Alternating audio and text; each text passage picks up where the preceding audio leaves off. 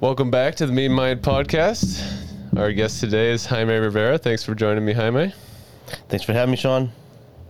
It's been a pleasure to catch up with you in the past few years. You were my soccer coach in high school, a mentor for me, and we've had the honor and the pleasure to catch up a few times in recent years, and you've done a lot of things since then with some success and state championships and career moves. So yeah, it's an honor to have you here. Thanks for coming. Same here, Sean. Everything that you say, I echo, and it's a pretty cool experience, I should say, having the chance to keep relationships alive like we have been able to do, Sean. And 10 years later, we're here, Right. having a conversation is in a different phase in our life now. Right. Yeah, because when we first met each other, I was 13 years old, Yep. 14 years Yeah, old, man. right? So, yeah. Well, so just to jump into something that I think is really interesting is you're such a dedicated coach, and it's really obvious that you just give everything as a coach. You know, as a player on your team, it was like you were always reading, you were always learning, you were always growing, you were always just, giving your 100%. And I'm just curious, where does that motivation come from for you? I've had the chance to reflect on just those kinds of questions, in the last, definitely since I've become a father. Life has become a lot more real, and there's consequences, to our actions, good and bad, and my kids are watching my every move. My two sons are watching my every move, and I think I was doing the same thing. To answer your question, Mom and Dad, we watched them. Me and all my siblings watched them somehow raise six of us in an orchard. Both of them working, proudly on a farm, apple and pear farm. Right. My mom worked in a cold storage, packing fruit. Dad out on the ranch, on the tractor, doing everything that you need to do to bring down that fruit at the end of the harvest, right? Right. It's like all this work you do for this short moment of yield. You yield, in this case, like I said, pears, apples, and blueberries. Now my father farmed blueberries as well, in the same orchard for 30, 40 years. Mm-hmm. I don't ever remember Dad calling in sick. Mom was there every day too, getting us out the door to go to school and not making much money, Sean. Like my mom and dad, they're hard workers, but agriculture jobs don't pay that well. Right. And but their unwavering work ethic had to have impacted myself and all my siblings. Right. So I think I get it from them. And did they instill that academic prioritization that you have? Because you've always been big on making sure your students or your athletes are good students. Yeah. And were your parents that same way with you, where they really prioritize school? They were, but quietly. Like, Mom and Dad had elementary level education in Mexico. But I think that they're brilliant people, again, how they were able to raise six of us on such a small salary in a pretty expensive place to live. Yeah. It's pretty pretty incredible. That they definitely took care of all of our necessities, or clothing, or shelter, food, a roof over our head, food. I remember there was always food on the table, and so I think they expected us to take care of school, Right. because they couldn't help us necessarily. Right. With solving a math problem, with learning how to read and write English, they couldn't necessarily be there to help us too much. So I think it was just an expectation that they had, and they were also very worried, not worried, but they also cared about us, being respectful to our teachers. I remember Dad would go to our conferences at school when we were in elementary school, and he'd say, "Hey, to Mrs. Zuccari," just because I remember Mrs. Zuccari as one of my teachers, he'd say, "Hey, anytime Jaime doesn't listen, just grab his ears and twist them," and still to this day, believe it or not, Mrs. Zuccari sees me and she's like, "Come here." Kind of a cool experience growing up in such a small community, Right. where in my case, my parents had a ton of trust in the teachers, in the school staff, and it was really pretty special, that school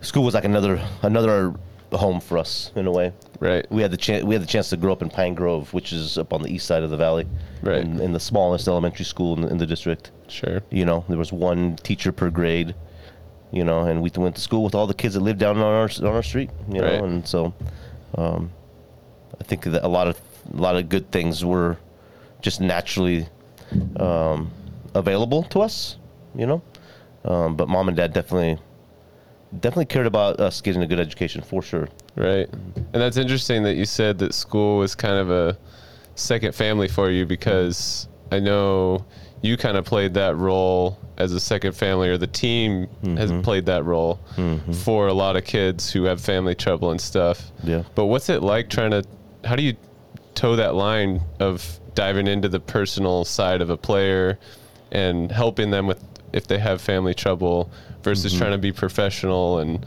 I can imagine that's hard, because it's so valuable to some kids, but you also don't want to cross the line and be disrespectful. Yeah, no, I think it has to go both ways, right? Like, you have to have that natural openness with that individual, and I would say the same thing of a player going to his coach or her coach when they need something that's outside of the team, on a personal level. I think there has to be that trust, right? And that's also always something that I try to establish with my players, my athletes. Because you're right, man. For the 13 years that I had the privilege of being the head coach for the soccer team here at Hood River Valley, it was absolutely my second family. I joke that sometimes, it's not a joke, it's true, that every July, I couldn't wait to get out there on the field with the guys and just be immersed in that culture, in that team atmosphere. And there was seasons where we would be done and we'd be like, man, we don't want this to end, kind Right. of thing, where it was such a special experience. And I'm talking for everyone, starters, subs, players that sometimes didn't even get off the bench very, very often. Right. I remember having some seasons where even those players that were, definitely special part of the team. Maybe they didn't get as much playing time, Right. but where they had the humility to sit back and say, "This is amazing. I am just happy to be part of this team." Right. And those are the years that are obviously special because, maybe, and it's true, that wins and losses will kind of take care of themselves if you have the right culture on your team. In our case, there's fantastic athletes in Hood River Valley, so we're always going to have a I feel a good pool of athletes to pull from, and the soccer is played very, very widely here in this community. So that was never a question of whether we would have good athletes and strong players to field on our team, but it's like, can we get everything else well established that's important to certainly, helping us win games, but helping us endure those tough moments, the losses that'll come probably,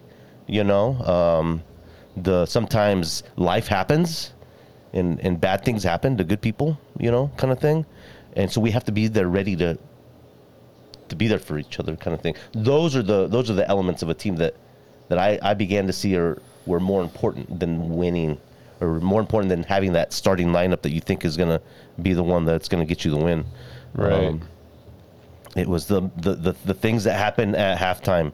It's the moments that nobody hears because it's the defender going back to the goalkeeper and talking to him one-on-one about something, right? Right. Maybe putting an arm around him and saying, "Man, you got it. Don't worry." Those are all the things that I began to see as being more important than just winning. Right. If you can get all those things in order, the wins will come. Right. That's what I was going to ask, is if you get that culture, if you're lucky enough to find that with a group of guys, is that the best way to actually produce success? I think so. And it's the best way to earn that trust that we were just talking about. Because in all of that, Sean, you have to make sure that everyone's okay, that everyone's understands their role, that everyone has that humility, that, like I was telling you, that has the ability to be humble and to think more about the team than oneself. Those are the moments that I think are really special. Right. And it didn't happen every year. Don't get me wrong. It wasn't every year wasn't great. In my 13 seasons, there were some really tough years. But that's what we signed up for, right? You sign up to be part of a team because you're going to become part of something that's bigger than you, right? And that was always special. And sometimes those moments they're hard to end. In our case, our season is short, right? High school season is basically August, September, October, and then you're happy, and then you're lucky if you play in November, right? Yeah. If you're a playoff team, then you play in November. But before you knew it, it was gone, and then you kind of entered into this kind of almost depression-like state for a while, because all of a sudden you don't have that family around you. Right. All of a sudden you're not meeting at the field every evening to practice, and you're not looking at the calendar anymore to see who you're playing next, and to see where your standings are, and to see how many goals you've scored, and right. And that's all really cool stuff. Yeah, it's almost like a part-time family. It is. Like, it is. And have you found any rhyme or reason to when things click and when a team has that culture, or is it just make no sense? It's too hard to put your finger on. Listen, you have to have the right to win it all. You have to have the right formula on the field. I mean, for sure, you have to have the right individuals. And that is actually something that I'll always carry with me, is how important it is. And now I see it in my position in my career, where I'm at now. It's absolutely about who is on your team. And you'll have a generation or two where there's a very strong leadership as well. Influence, I like to call that influence, like the ability to influence others. There's strong and positive leadership that carry on for a generation or two. But then you may be in a situation where you don't have that strong of leadership. Right. And it is what it is, man. It ebbs and flows because there's such great turnover in high school athletics. Right. your 2-3 years that you have the ability to play varsity soccer, for example, they're gone before you know it. Right. And then you're working on the next generation, and you're as the head coach, you're probably always looking at the freshman and sophomore classes, trying to see who's going to be the next leader, who might you be grooming, or who are you watching to potentially kind of bring up, right? Because you need that leadership. Yeah, you do. You do. I mean, and that's why it's so important. Like you mentioned earlier, for me, it was always important to know all the kids that are entering, all the athletes that were entering our program, and their families too, and kind of just to understand where they come from and that kind of thing. So you could better. At the end of the day, it's about the athletes, right? It's like what tools can I use? What knowledge can I use to be able to like you said, sometimes you have people on your team that come from divorced families. They come from single parent families. Kids that we've had kids that are in the foster system, that don't have a family, and so we become the family kind of thing, like we talked about already. And then you have everything else. You have individuals from very strong, loving backgrounds, and kind of thing. And it's like how do you marry all of that, right, into one functioning unit? Right. Because absolutely personal stuff impacts us, and our ability to do our craft at the top level that we can. Mm-hmm. And that was, I'd be lying to you if I'd said that once you step onto the soccer field, your issues are behind you, so to speak. Like we had a lot of that. As I understand, personally, when I grew up, I think a lot of my coaches were like, leave your issues off the field. I don't want you to bring any of that onto the field. And I understand that knowledge. I understand that thought, that train of thought. But again, I won't be able to give my 100% if I got these issues that are kind of bothering me in my personal life. Not everybody has that ability to leave that at the door, so to speak. Some things are too strong. Yep. And if I care about it, and that individual is important to my team, I'm going to make sure and I take the time to figure out what's going on and to try to help if I can. Right. Because at the end of the day, I need that individual to be at his absolute 100%. When they're representing us. Right. On the pitch, so to speak. And it probably goes unsaid that there is also an expectation that the individual be doing what they can to, like, you don't want people bringing drama onto the field, right? Exactly. There's a difference right? Like it is valuable not to just bring everything onto the field, but at a certain point you can't. Yeah, but I can see where you normally score that goal or you normally make that assist, you see that play, and you make the mistake over and over, and then I can see the frustration in you, and it's just it doesn't look like you. I'm gonna take the time to come see what's up. Right. Even if it's just that. Right. And I always I was always proud of when we could take those situations and turn them into positive outcomes, because it happened every year. Absolutely. Right. And I think that it's a responsibility that we have as coaches to because I think a lot of times as adults we brush kids off and their issues, and we don't really take their side or their perspective as important. I think kids feel like that a lot, and so when we can, as coaches, again, when we can realize that that's not helpful, that you start to see some really positive, like I said, some really positive results, and there's also a time and place for everything too, Sure. But I'm telling you, it's even just that. I remember thinking just how impactful it was just to even just put your hand on somebody's shoulder and say, hey, you doing all right? Right. Hey, let's catch up after practice. Even just something like that, Right. And how small of a gesture, but how impactful, those kinds of check-ins, those kinds of coaching, right, moments. Those are really, really important. Right. Which that's like from my perspective as a player, I remember you doing that with me, but I wasn't aware very much at all to the fact that you're doing that with everyone. So you're keeping tabs on the entire team in that way. And I think maybe if the team really has that good culture that you're looking for, then the teammates start doing that amongst themselves. Yeah.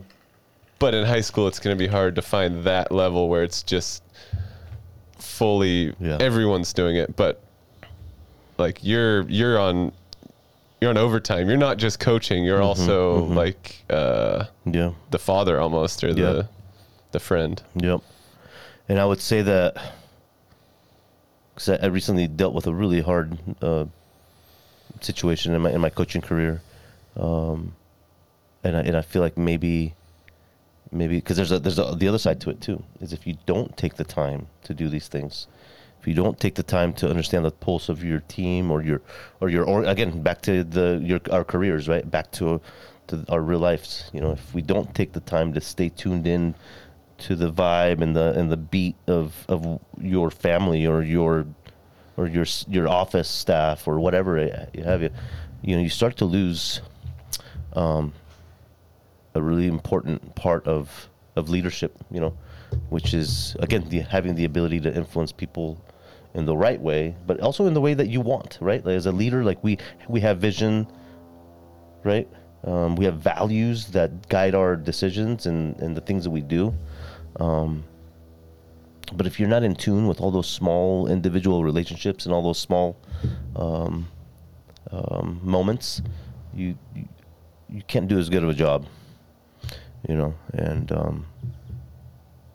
at the end of the day, we're responsible as leaders. We're responsible for the culture of our team, of our staff, of our home. Right. So we have to own it. Both sides. And in general, I'm curious because I saw you for really only 3 years. Mm-hmm. And that entire time you were learning a lot. And I do remember significant changes in your strategy and different techniques, team building, or just technical soccer skills that changed. But I'm curious, from your perspective over your career, what were some of the biggest changes and how you, and what changed in your coaching style on all levels? I mean, definitely have been thinking about this and that question that you just asked, because when I first became the head coach at Hood River Valley, I was young, I was younger than most head coaches. I mean, I was 29 when I became the head coach at Hood River Valley. Right. I was single. Didn't have any bills, so to speak, really, just other than my student loans. And I was dating a gal, but really wasn't super tied down at the time. So I was definitely living life differently, than I am now. And certainly, I think at that time I was caught up in winning, just trying to win. Right. And there was a reason, though. There was a reason for that. Obviously, that's the phase I was in my life. But I also had the chance to coach club soccer before I became the head coach at Hood River Valley, and I had coached a couple generations of kids that were very talented. Right. And I had the chance to win some big tournaments with those guys at the state level. So these are boys that are in 6th, 7th, 8th grade, right? And but I wasn't coaching the high school at the time. I had dream of doing that, right? And had the chance to do that in 2010. I became the head coach for Hood River Valley. But I knew that these players were going to come in to the high school, and we had basically beaten the state champions of the state at that time, and so I had a good idea for the top level teams in the state and kind of the high schools that they would feed into, and I was like, we can win a state championship in at Hood River Valley with these athletes, these individuals, and sure enough, you were part of this, and I can go back to, because I liked what you asked a little bit ago of the coaching, depending on what the team was or what phase, right, in my coaching career, like the tactics that I used, depending on the generation and where we were. Well, we won titles in 2014 and 2015, but you were part of the generation of players that we had to create a platform for these younger athletes to basically believe that we could win it all. Right. But we wouldn't have been able to do that without your generation of players. You, Jose Murrow, Camille Biersma, these really talented athletes that we didn't quite have what we needed to win a state title, but you were paving the way. Right. And I remember saying that to Jose Murrow one time. And he looked at me and kind of shook his head like, "No, but we wanted it, coach, like we wanted to win the state championship." Right. And I'm like, "Dude, you guys will never understand how important these moments are for these young athletes that are coming in. I mean, look what they're watching you do. Right. They're watching you lose in the semifinals of the state championship 2-1 to our arch nemesis. Right. It's going to leave a fire burning in them. They're going to want to do it next year, because we weren't able to do it this year. And sure enough, it happened, But absolutely. I think it was my junior year quarterfinals we lost. Senior year semifinals we lost. Then the next year you guys won state. We made it to you state. Lost state the next year? We lost state. And then you won state. But we beat Woodburn en route to reaching state. The rival that we had lost to many times. The rival that we had lost to. Yeah. So it really was this progressive. And do you feel like the biggest difference was just the kids believing in themselves that they could? Yeah, because I remember preparing my preseason talk to the guys, and I remember going over it with Kenny, longtime Hood River Valley coach. He's probably the longest tenured coach now at Hood River Valley, probably 24 years. That he's been coaching there. But yeah, I remember sitting down, going over my talk with him, and him looking at me and being, "Jaime, you guys are gonna win the state championship this year." He's such a sweetheart, how he talks, and he's so real. And I'm like, I know we are. It was because of the way that we approached everything. We talked about things like they were going to happen. Right. It wasn't if, with confidence. It was this confidence that I'll never forget. But we had the right to feel that way. We had done all this preparation work. Very driven coaching tactics. A lot of physical endurance. You guys ran a lot. You guys did burpees a lot. You guys probably hated me for all that. But you were the strongest team in the state. I remember coaches saying about your guys' teams leading up to those state titles, we knew that you guys were creating a juggernaut over there, So people were starting to notice, that we were doing the right things out here. And like I said, and then you have to have the right individuals, and everything else has to happen too. You have to have some things go your way. Sure. You gotta have some breaks every once in a while. It's true that the better you prepare, the luckier you are. It's true. The ball bounces your way in some of those moments, and so all those things helped, right? All those things helped, but very special special moments. It's so interesting because, like you were saying earlier about the player, the individual realizing that they're part of something bigger, they're part of the team. But now I'm realizing that the team, yeah, I was the individual that realized I was part of the team that was bigger. But what I hadn't realized is that team was part of a generation of teams that was a path that was even bigger, right? It's the local community that we were part of. Maybe we were like the bench players or the on that team. Sure, yes. Supporting cast or whatever you want to call it. Right, whatever it is. It's just, but you get to see that side of the long-term development of, it's not just about, there's going to be another game, there's going to be another season, there's going to be another year, and you're looking at that long-term roadmap. Yeah. And at what point would you say that you realized that, you said it was that senior, that year that the first year you lost in quarters or semis, that's when you realized the roadmap, that's when you created the roadmap in your mind and you said, okay, maybe it's not next year, but each year we're going to claw our way one game higher. And literally that's what we did. And then,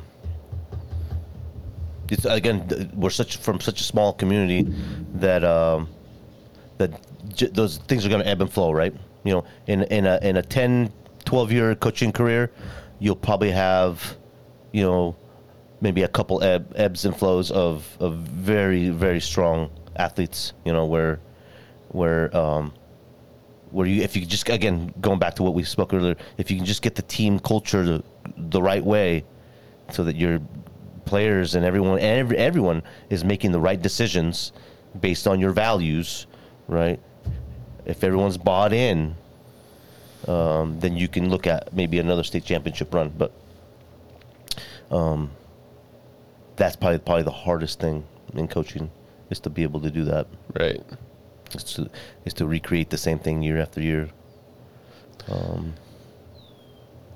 don't think it's possible. Right. And you were always so focused on, like we said, the character, the academics, the teamwork. So, like, in your mind, what is an ideal season look like? Because you said at first it was all about winning. Sure. But now, what is it all about? Thinking back to those years that we won a lot, there was a point in like a 3-year span where we didn't lose any games for 50 some games without losing. Right. I think it was 51 is what our at the end, like, our record was 51 games without losing. There was some ties in there. Right. But that encompassed basically 2 of our state championship years, and then the third year was when we lost in the quarterfinals again. Right. In a really controversial way. But we had what it took that year to win another state title. It was really sad how things ended. But there's a good side to winning, but there's also a kind of an ugly side, and you'll actually read a little bit about that in that book that I gifted you. People don't realize that part. Our society's so caught up in winning. It's hard to get away from that, to be honest. As a varsity coach, it's hard to say, oh, we're going to worry about other things other than winning. Winning is probably always the most important aspect. I hate to say, right. But the cool thing is that you can use success, and you can use wanting and the will to, having the will to win. Never giving up. I saw this quote the other day that was brilliant. It was, I think, from Pat Summitt.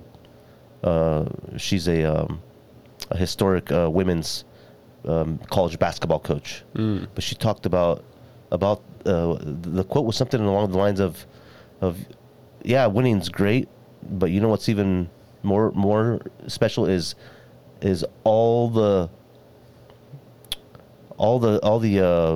path to winning, right? Is is never quitting, right? It's giving your all, right? It's putting in your best effort all the time. You know, it's having team first attitude. You know, all those things lead to winning. Winning's nice, but what's nicer is all the steps that you take. It's the journey, right? The journey, and it's true. You know, I think that is what I started to see more after winning those state titles. After you realize that you can't win a state title every single year, you know, you got to find other ways to get wins. You know, and absolutely, the classroom is one of them. You know, once you build that culture where winning state championships is the expectation and winning games is the expectation, I think that everyone is more motivated to reach that again, to get back to that pinnacle.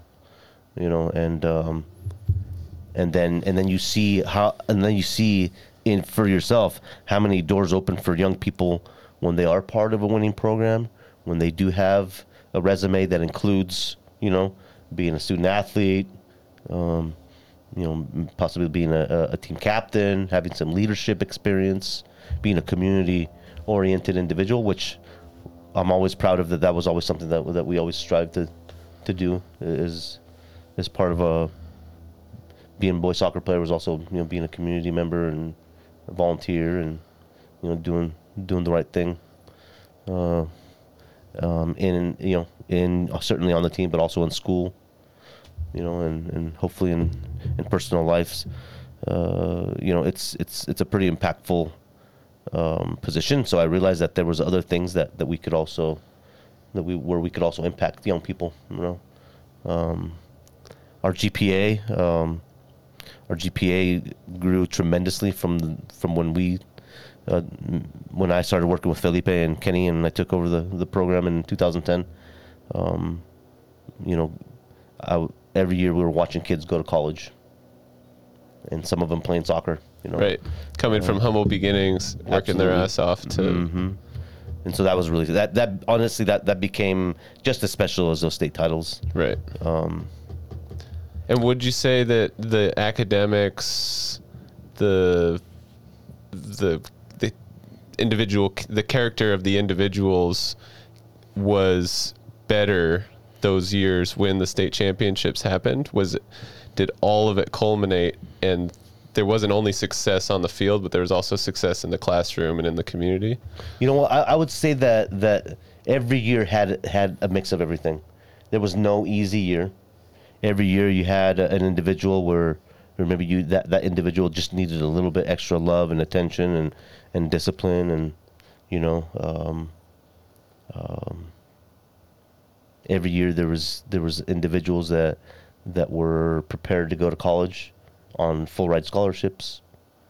Every year there was individuals that, you know, looked around and probably saw themselves as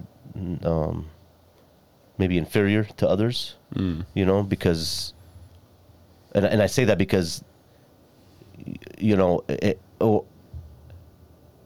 I always made it a point on my teams is to have an individual on the team that just maybe wasn't the best player, wasn't the best soccer player, but had that drive and that work ethic, right?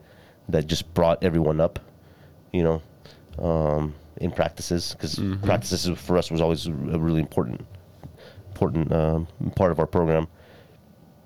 Sometimes you had players on the team that the others would ask, why is that kid on the team? Why does Jaime have that player on the team? And why is he starting him today? Shit, because he flies in practice. He's the first one to be ready and on the field. He listens.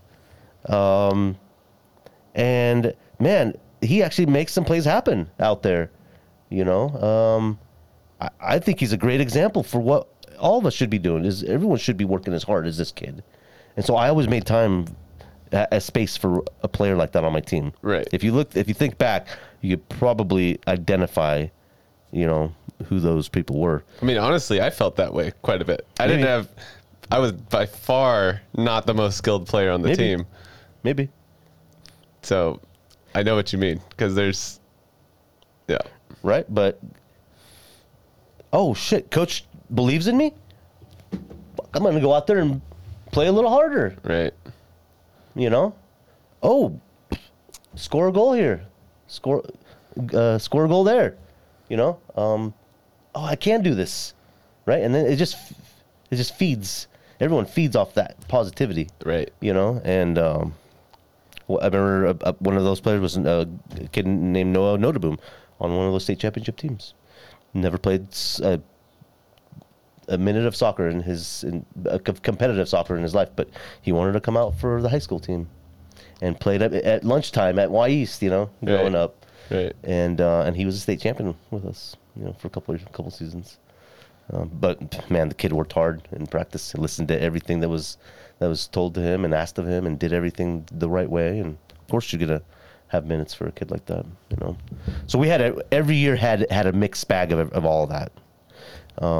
People don't understand how they don't understand what what it's like to be a coach, a high school coach of adolescents in this case. Right. You know, young people. Right. Because and then you have to justify sometimes to the parents or to the kids why that kid's getting playing time. Right. So then you're dealing with explaining it or which is actually really sacred to a coach, is having that job and that ability to worry and to decide and to factor in everything that you need to factor in to put a starting lineup out on the field. You know, there's a lot of thought that goes into that. Right. You know, and there's a lot of moving parts. We're always an educational institution, obviously, so grades were always part of our decision making, and you know, maybe different from other coaches. I know some coaches that would just play the best players every game, no matter what was going on at school, no matter what was going on the team. Right. Like they always put the top players up. That was never my philosophy. For me, it was always who's going to earn that starting role. Right. And that really is like the core, that seems like one of the core values of your coaching style. And did that come from your upbringing and your childhood, or did that come from just books you read or just your life experience in general? No, man. I mean, if you look at your job as a high school coach, that's your job. Your job is to teach young people to earn what, you know, to fight for and to earn what they want. In this case, if it's playing time, let's go. Let's see it at practice. Let's see it in the classroom. Right. Let's see it when you step onto the field and you get that chance to play, you know, in a game. Take advantage of it. You know? It's really, I could see how that could produce stress for some, you know, or, you know, a lot of times we give up and we don't want to endure the hard times, you know, and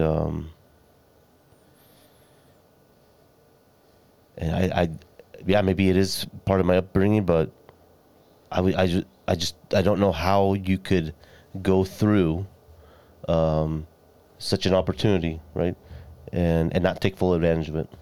You know, in this case, you know, I remember we had at one point we had 80, 90 kids trying out for HRV boys soccer, Sean, and we could only ever take 60. Right? Like, what are you doing so that you can be part of that 60? You got to show it. It's got to happen. Right. It's got to be evident, you know? And so, I mean, another example of earning, right? Earning what you get, you know?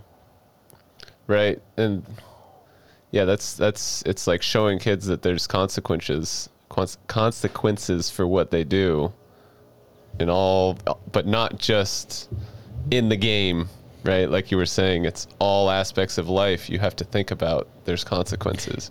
There's another philosophy that the again, talking about high school athletics, that the field is an extension of the classroom.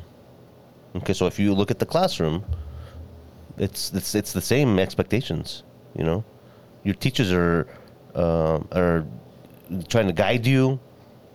They're trying to impress upon you the importance of learning certain material. But again, you're not going to learn that material just because you're in a classroom with a teacher and other students. You have to put in some effort, and depending on that effort, that's what you're gonna get as a result, right? Right. You reap what you sow. Is that the I think so. the saying? Yeah, I think so. Right. I mean, you make your own bed at the end of the day, and you have to lie down in it. You have to be happy with it. Yeah. And those are hard lessons. And guess what? It was the same expectation I had for myself, right? Depending on how I coached the team that year, that's absolutely gonna, equal my results. If I take the time to understand them, to work with them, to be patient with them, but to hold them accountable and to put parameters up that this is how we do things, and et cetera, then you're gonna get the results that you worked for. Right. And at the end of the day, we have to be happy with it. And as a coach, the same is true for you. So I'm curious, what tools were available to you, or did you take advantage of to learn to hone your craft of coaching? Was there tools available from the school system or other just soccer community? Or so that kind of makes me think of like the path to learning the game was a little bit different than probably most people. I grew up playing and loving basketball as my favorite sport, and I started playing soccer late in my adolescence. I think I was an eighth grader, I believe, when I started playing soccer, and so I fell in love with it when the World Cup came to the United States in the early 90s. Mm-hmm. And I remember watching every game with my father and my brothers, and just at the time there was a Mexican goalkeeper. His name was Jorge Campos, and he was all of 5'6", 5'7", and wore these crazy goalie jerseys, and he was sponsored by Nike, so he had these sick Nike gloves that every kid wanted. Every aspiring goalie wanted. And so I fell in love with that position. I fell in love with being a goalkeeper, and then gave that a shot in high school, and had a pretty fun time playing that position for 4 years at Hood River Valley. And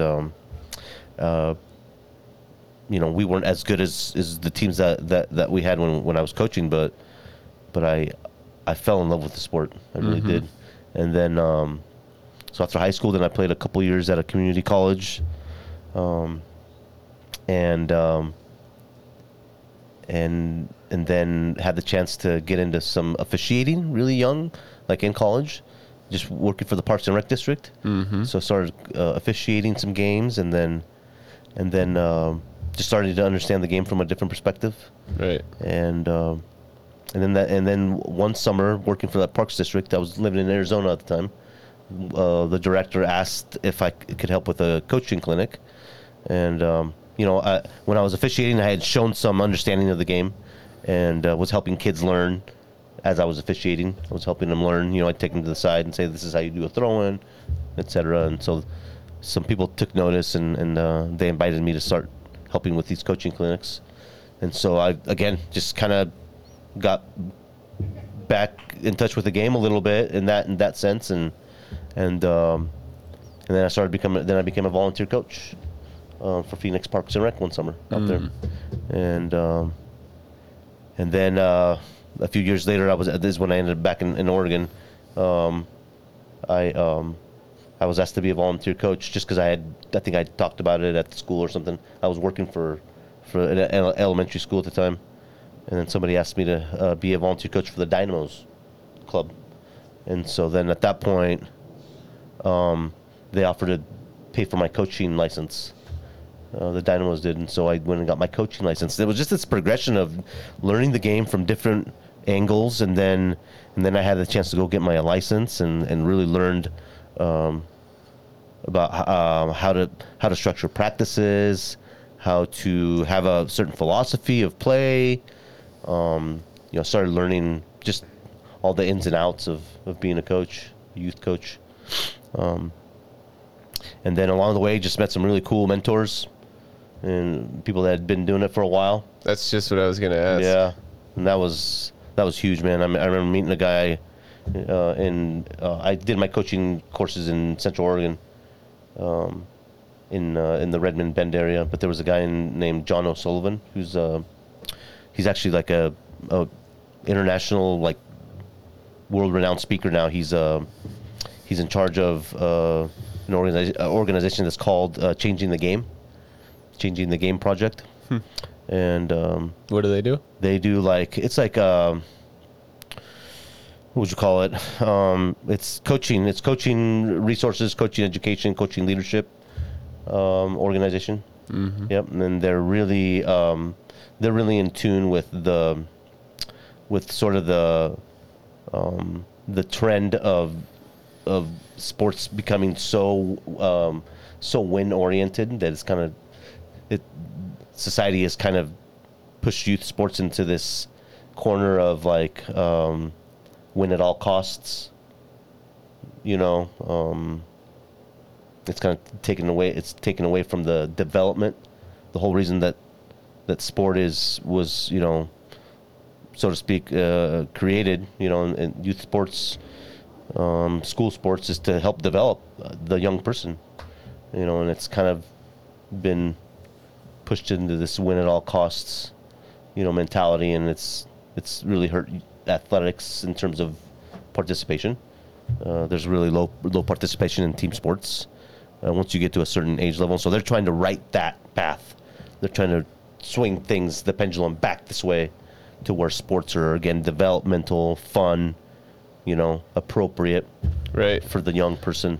And so I guess I'm curious, because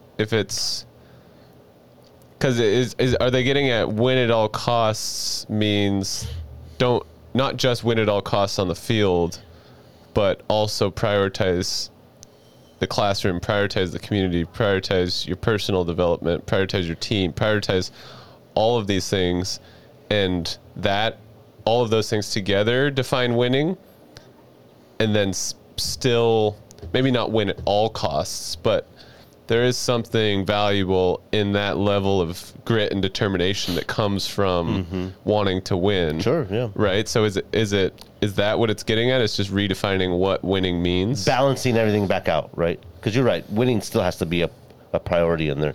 The point of most any sport is a team tries to win. I mean, that's the basic understanding of a sport.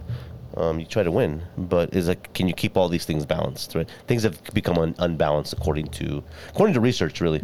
And again, participation, for example, in team sports, once kids reach middle school, has significantly dropped off in the last 10, 15 years. And again, there's numbers that back that up. Officials are hard to come by nowadays. Nobody wants to be a referee anymore. Nobody wants to be an umpire anymore because of the way they get treated. Again, going back to the winning at all costs. There's people in the stands, fans, sometimes parents yelling obscenities at officials. Right. In a youth sports environment, that doesn't belong. That kind of behavior doesn't belong in those. Right. But it's happening, and again, it's people not being okay with losing. Right. People not being okay with things not going their way, and so they take it out on these officials. They take it out on these coaches. Right. And so coaching is also in a tough spot now. There's a lack of coaches. Right. I mean, I know firsthand. We run most youth sports through Parks and Rec here in Hood River, and finding volunteers is hard, man. And when they sign up, you're grateful, but you're also like, dang, I hope they get treated okay. I hope they get treated well. It's tough. It's a tough And current status of all that. there's obviously no place for that in high school sports. But I'm curious, like at a professional level, yeah, things are different because these kids aren't in their adolescence and they're full-grown adults.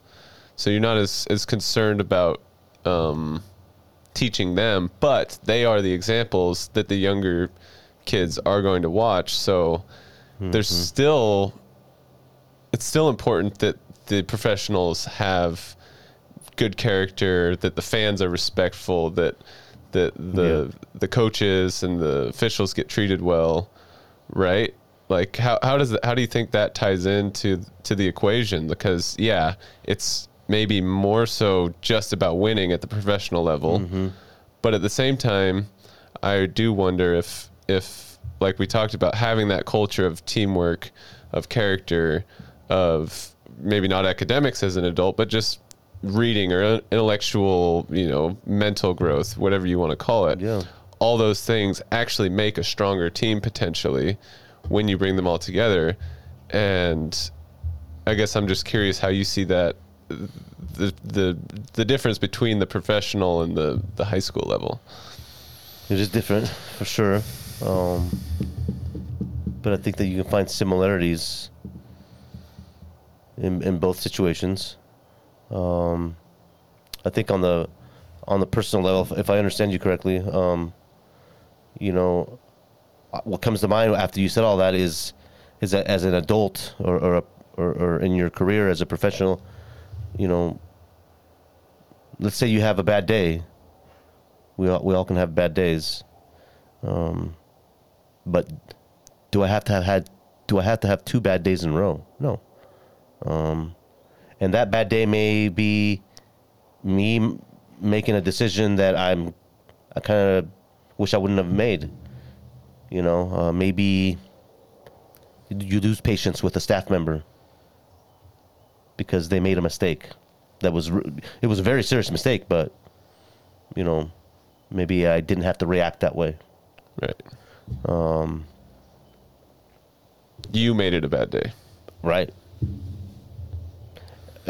And at the same time, there's also that moment where maybe you should have been maybe you should have said, hey, you know what? That's not how we do things here, but you don't. And you let certain behavior go by. And then before you know it, you're seeing a repetition of that, or you're seeing other people make that bad choice as well. Right. Like I'll just say showing up late. Right. You show up late to a practice, you show up late to work, and you don't say anything. Well, it's probably going to happen again. On the other side, on the flip side, if you take the time to say you address that, and you turn it into a positive, right? By what I always like to do is ending sort of that with a positive and saying, at the end of the day, this is going to make us a stronger team. It's going to make us more responsible, more efficient, right, so to speak. You find a way to twist it, right? Sure. Into a good thing. But I think in real life, and as an adult now, I that's what I see now is maybe we're not going to school anymore. Maybe we're not being academic, so to speak, but we can still grow. We can still learn to be better people the next day, Right. Yeah, that mental twist is caught my attention because I always noticed that you were very intentional with the speeches that you gave, and specifically one of the things that you started doing more and more of was the kind of a meditation or envisioning, especially before games, sometimes at practice, like the day before a game, you'd have the whole team sit down together and everyone would close their eyes, and we'd walk through a guided meditation, basically, of imagining how you're going to show up to the field, how you're going to feel when the game starts, what what position you're going to be playing, what your responsibilities are, what it's going to feel like when you do the right thing, what the right thing is, and then when you win the game, and all of that worked really well, I thought, for me. Yeah. I'm curious where you came up with that, or where you caught on to that. Well, I think it was just read like we were talking, just trying to find other ways of approaching coaching, right? And you read about some of these tactics that some of these professionals use and to get to the top level, and it absolutely includes in meditation, but also visualization is what we would call it, and then you hear of specific stories of how those tools have helped people get to the next level, reach their goals, and you have to give it a shot. And so I got really I got really into that for several years. It was in like the mid 2010s where I was reading some literature, and one book by a author named Ken Bauman, I believe is the author, but really dove into showing real life scenarios of where visualization was key and important in that individual's success, and then it showed a way that they ran a visualization exercise for that individual. Right. And so then you were able to read all these accounts, and so then that became, for me, a very special piece of literature, because some of those were my favorite athletes growing up. One of them was a guy named Muggsy Bogues. You may have heard of him. He's one of the shortest NBA players of all time. Mm-hmm. He was 5'3", and playing amongst giants, but was a professional basketball player. Mm-hmm. And he was one of these athletes that was featured in this book, and how visualization impacted his ability to be successful, and that was very impactful to me.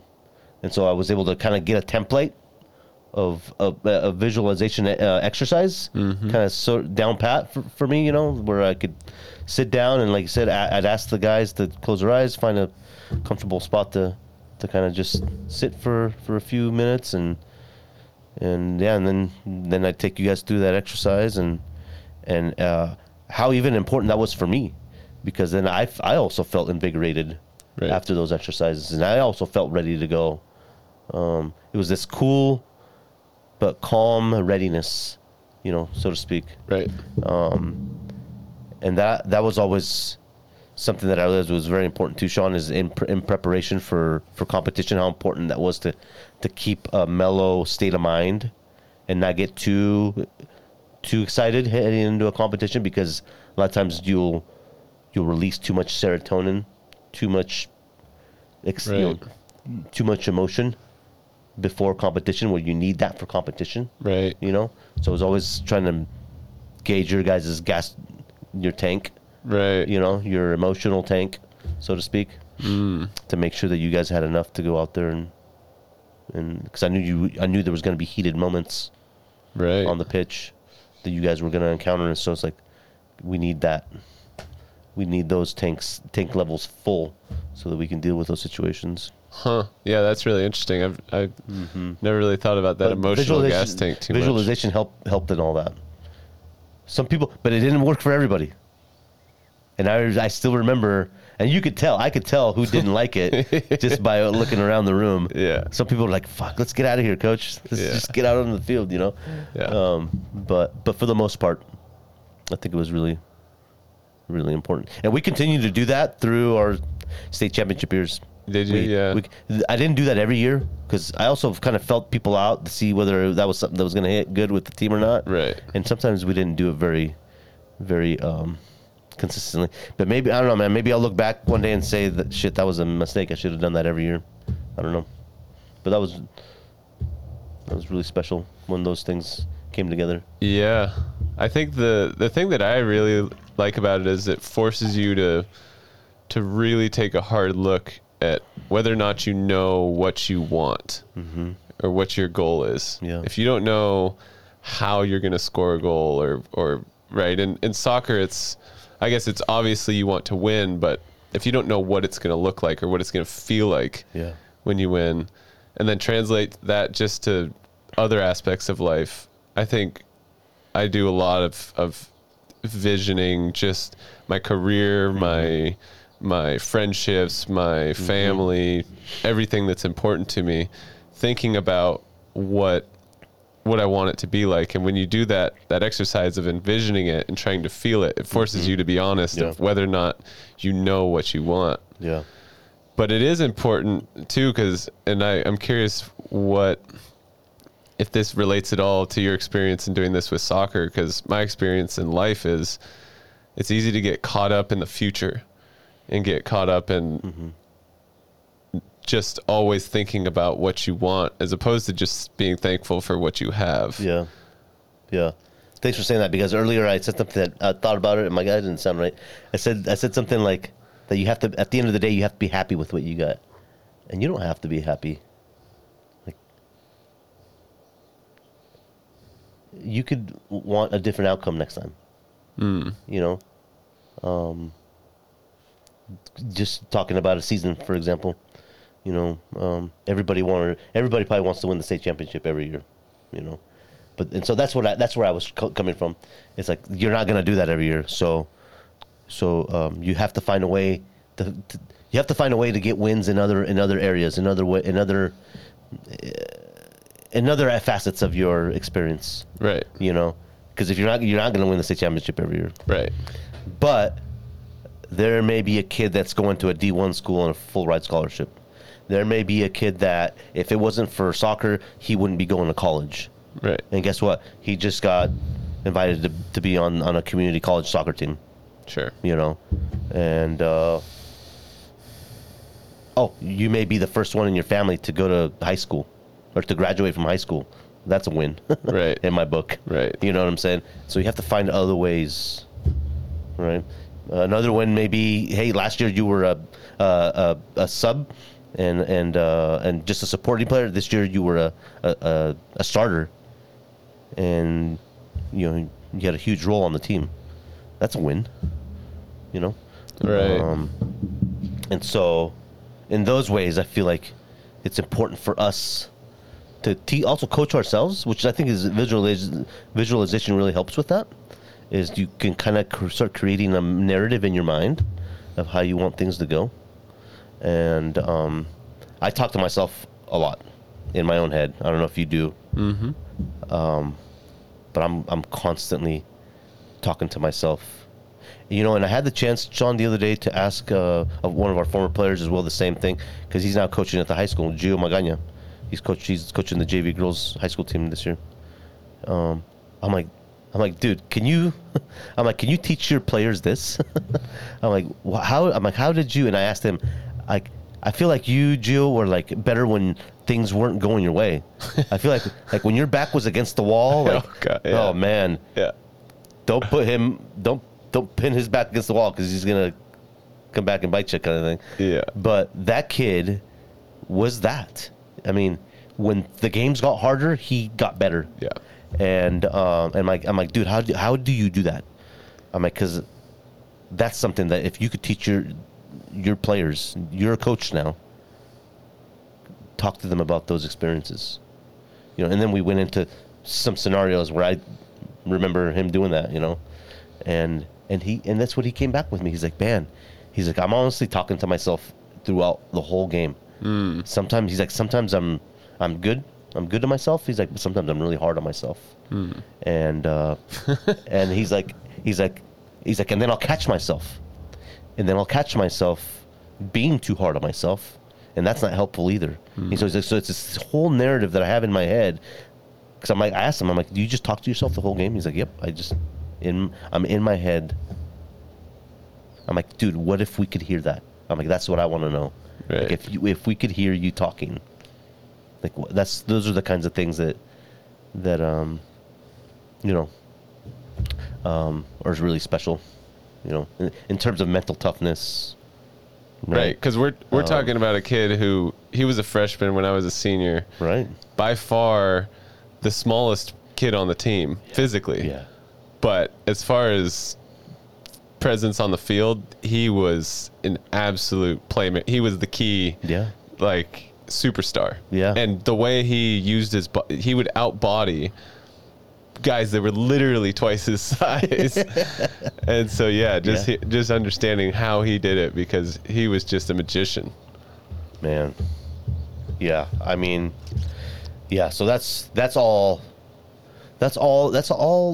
I mean, again, and I didn't talk to him about this, but I know that he has his routine the night before a game, that morning when he wakes up, and so on and so forth. Mm-hmm. And then you read the accounts, and then you have the chance to read this literature, this great literature that's out there, like that book Relentless, and you'll get a dive into the life of how these individuals prepare. Right. It's really intriguing. Yeah, I think it's really cool, because it's we all have the chance to be the absolute best version of ourselves. Mm-hmm. Right? We might not be a professional soccer player. We might not be technically what the orthodox or the typical idea of success is, but if you establish those routines and that you look for greatness in your version of it, mm-hmm. we all have that opportunity. Yeah. Straight up. And you've now, switching gears a little bit, you've had the chance to work with Gio as well, mm-hmm. and now at Parks and Rec, Hood River. And I'm curious, what are the differences between kind of the role at Parks and Rec versus as head coach at the high school? A lot of similarities still. We're still obviously very, very involved with athletics, and we wouldn't be able to run our programs if it wasn't for volunteer coaches, So from that standpoint, still really connected to coaching, and the community,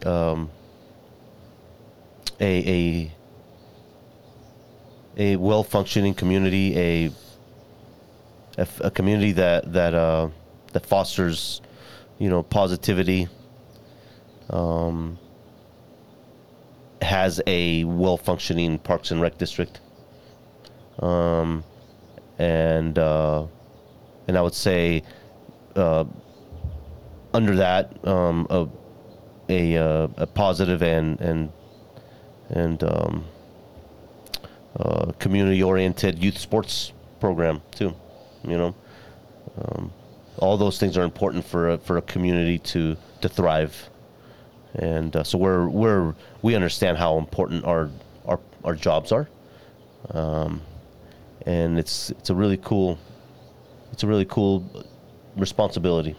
It's very it's kind of like coaching in a way, where it's exciting to go to work because you have so many things going on. You've got, in any particular season, you may have a football season going on, soccer season in our case this fall, and now we're rolling out adult sports and recreation, and we're creating a buzz. People are having fun. People are excited.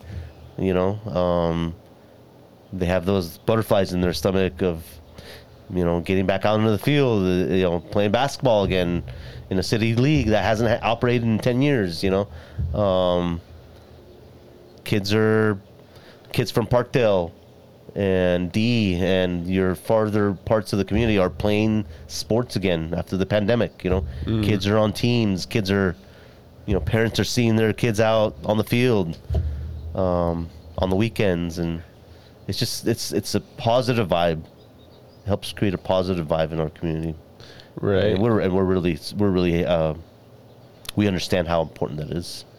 And for me and for anyone else who doesn't fully understand what you guys do, mm-hmm. how, what where do you guys tie in? Because there's school sports, but then there's parks and rec sports. Sure. Is there overlap, or is it totally separate? Or we're trying to not overlap as much. We really want to be known as kind of the pathway, the foundation for young athletic experiences, and we want to be that sort of that build those building blocks to middle school sports, and so on and so forth. Our focus really is youth, ages probably preschool to 8th grade, and not in all sports, but in some sports. We really stay away from high school age groups because we have the high school and other. So are there not play formats? Sports, like, are you focusing on sports from, I think you said kindergarten to 8th grade? Yeah. That the school doesn't offer? That the school doesn't offer, exactly. I gotcha. So you're filling holes exactly in the school programs. Yep. That's cool. Yep. And we can also provide off-season opportunities for those same athletes. Right. So camps, academies. But still not at the high school level? Still not at the high school level. And why not? Maybe one day we will, but we're limited by our staff. Okay. Yeah, we're limited by staff. High schoolers are a lot to deal with. Yeah, there's just so much programming for high schoolers already. Okay. Yeah. Really, it's programming, right? It's youth programming, because we don't just do sports; we also do recreation. We also do enrichment, so like performing arts. We do outdoor sports programs too, mountain biking. Right. And what does that look like? Is that still focused on that same age group, or is the kind of... That's where you start to see a little bit more expansion in those non-traditional sports, So like our mountain bike camp, we had a mountain bike camp this summer, and we offered it to all the way up to 8th grade. Yeah. But when it's winter, for example, we won't offer a basketball league for 8th graders because 8th graders are in their middle school basketball season. Does that make sense? Yeah. But in the summer, we will offer a basketball camp, then we'll invite kinder to 8th graders to our basketball camp. Right. Because it's off season, and usually we're charged with providing those kinds of programs. Right.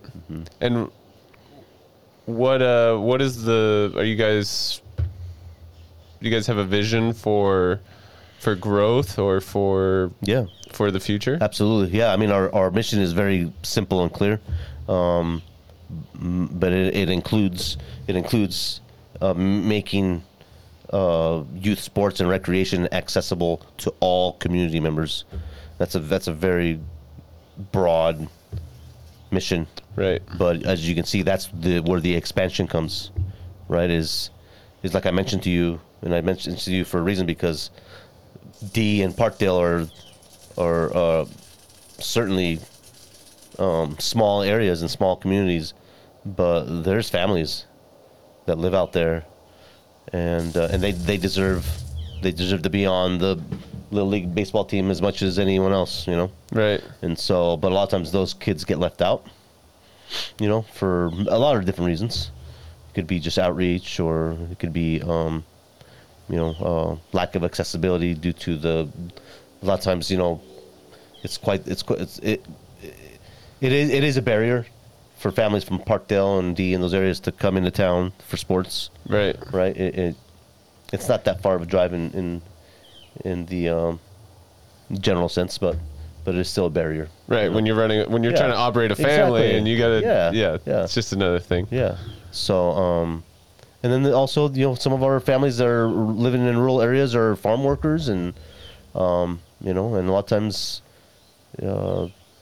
fees are tough to it's tough to pay those fees that are required to play sports. It's not cheap, right?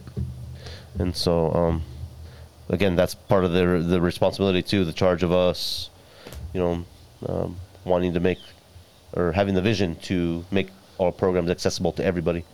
I can go on and on, but there's always the language barrier, there's the technology barrier, and so on and so forth. And so, it's very motivating when we turn and see our mission, because it's always present.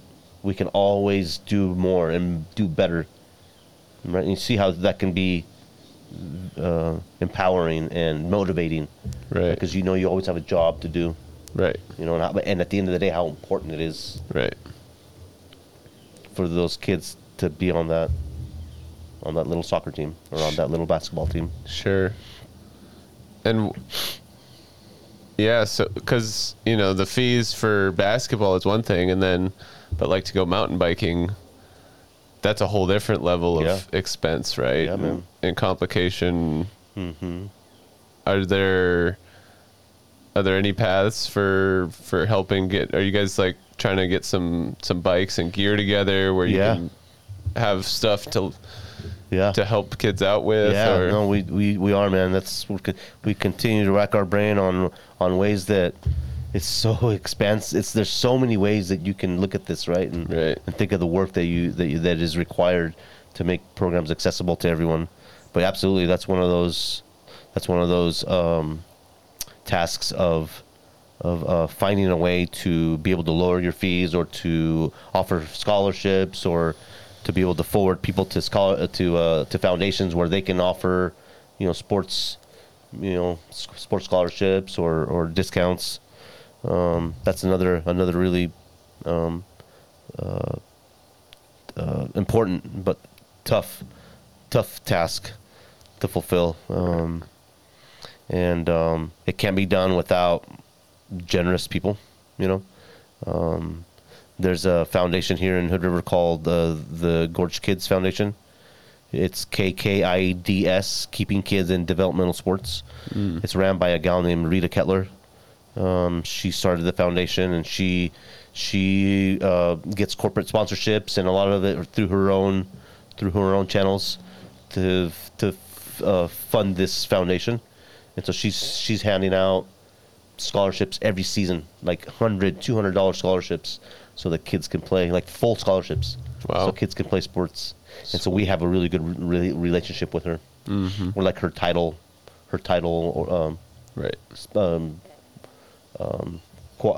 partnership. And I think last year she donated like $4,000 or something to helping kids get into sports. So it's great to have those kinds of partnerships. It's all collaboration. When we do a mountain bike camp, we'll collaborate with an existing biking school, and we'll use their equipment. Sure.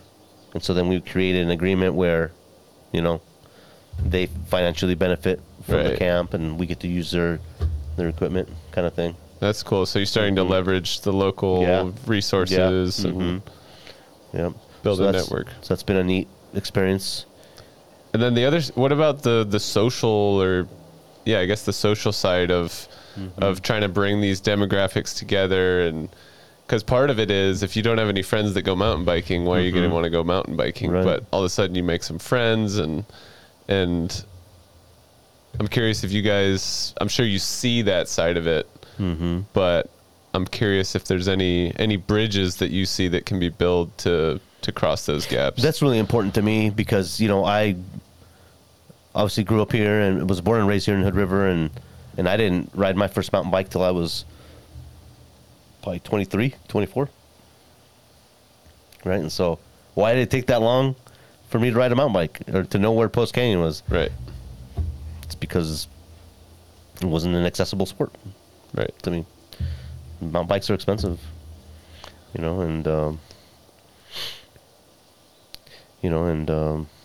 sure, maybe the sport has grown a lot in the last 15, 20 years, but mountain biking has been around for a while, and I didn't find myself experiencing it until I was, I'm into my 20s, and so I don't want that to be the case anymore for people that are born and raised in Hood River. What can I do to help make sure that kid from, again, going back to Parkdale, Pine Grove, to make sure that those kids are have that chance to experience riding a mountain bike or going up to the mountain, riding a snowboard, going skiing. And that's really special, knowing that now we have the ability to impact those experiences.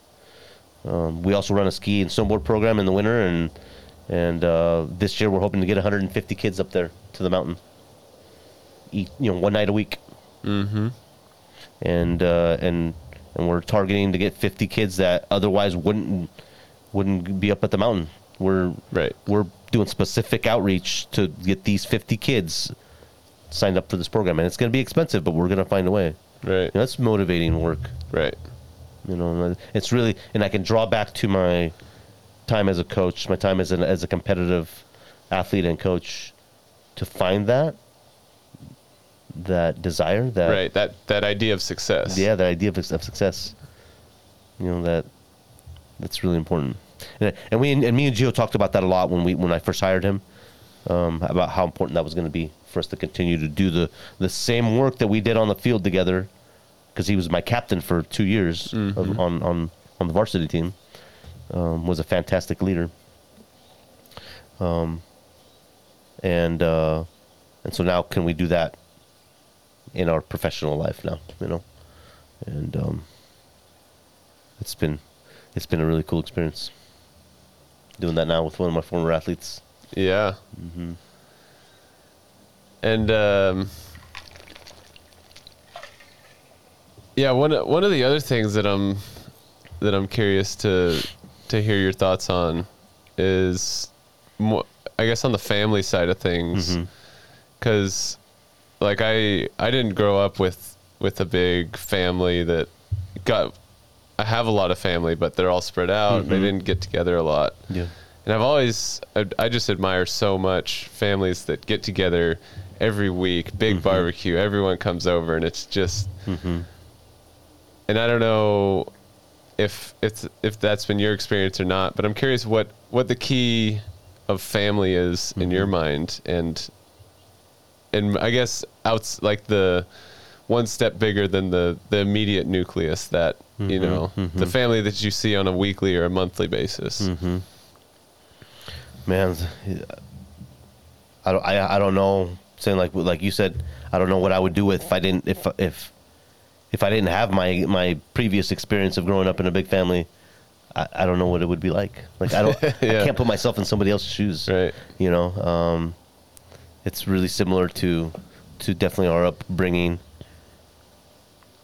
I think it's important that we're from a small community too. If we're in the city, we probably don't get this kind of an upbringing.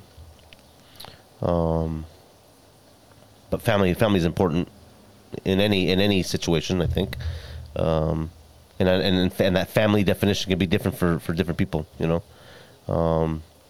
But having come from a family of 6 siblings, and numerous aunts and uncles and a ton of cousins,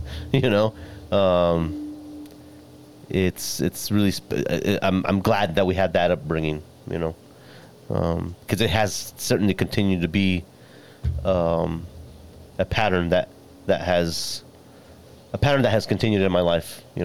Like we talked about, from the soccer family. I worked for the school district for 15 years.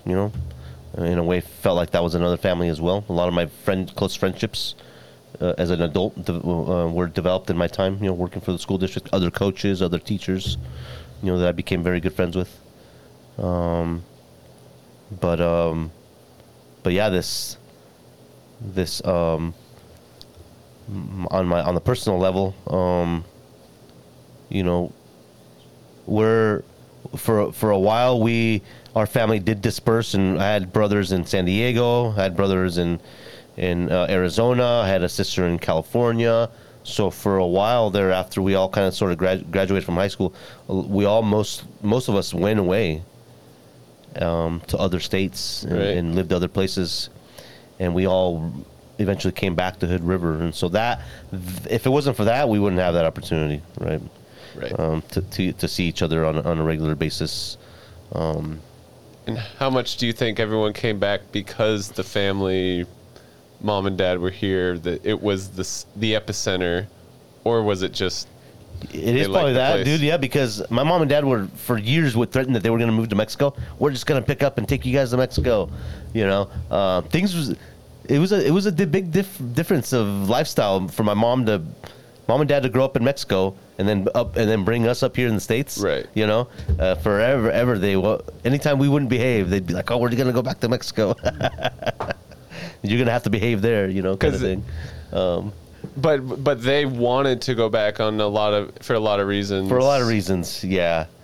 You know, I mean, you've experienced Mexico. Yeah, it's amazing. It's so different. Yeah, I think everything's so much more simple, you know. And it's true, man. People there, like when you go there, people are happy with what they have. I feel like. Yes. It's different. Sure, now society's, you know, different across all probably walks of life in different countries, and there's such a connection between the U.S. and Mexico. You know, a lot of the American ideals are also making their way down into Mexico. You've seen it, but things are more simple there, for sure.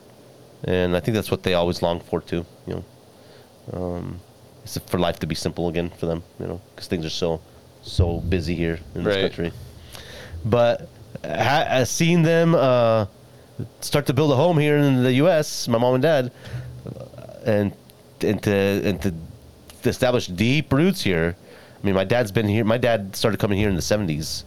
You know, I was born here in 81. You know, so by the early 1980s, mom and dad already had a stable job here, good living situation. And then when we saw them start to build a house, everyone was like, oh, okay, they're not going anywhere. They're probably going to be in the States forever. and so that's why I think everyone just kind of started to come back, because they saw mom and dad not move. They weren't going to move after all. And that's what they said they were going to do. As soon as you guys are out of the house, we're going to go back to Mexico. But they never did. And once everyone did come back, was it just easy to get together and see each other? And yeah, I mean, mom's cooking. I think that's a key. A key to the. You asked earlier about the key to family. Yeah, it's got to be the food, man. The kitchen. Oh, dude, sheesh. Yeah, I mean, she has a way of all she has to say is, "Hey, I'm making enchiladas for dinner. If you guys want to come over." Yeah, and everyone's there, you know, kind of thing.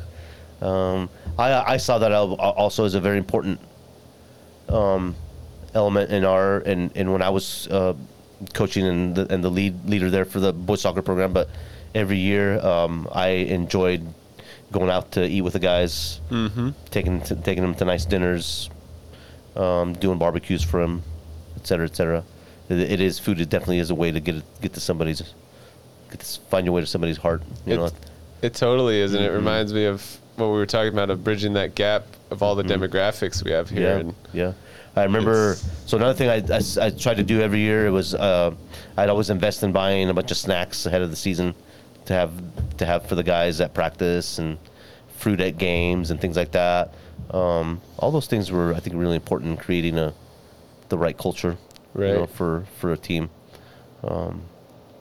And never mind that it's true, some kids didn't have the money to buy lunch, or you know, they probably didn't have breakfast that morning, and so taking care of the guys in other ways was always made me feel good. You know, it was always special.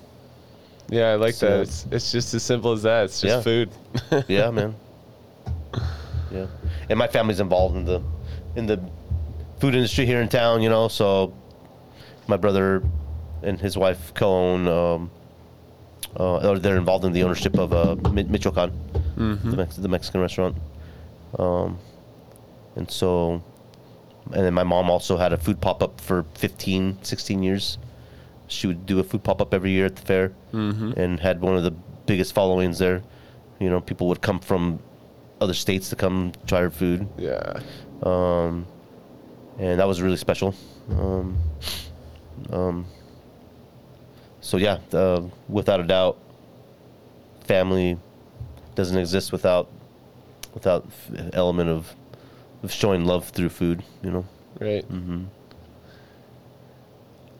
Well, to tie it all together, I think that's an interesting, because that's where we started, was with the soccer family and learning about your journey of finding your way and coaching and seeing that other side of not just being a player, but also being a part of a team and being a part of a generation of teams, and then how that ties into the community and building, offering programs that aren't available through the schools, and then growing that into the recreation of non-traditional sports, and then growing that into the demographics that normally aren't doing those sports or don't even know they exist.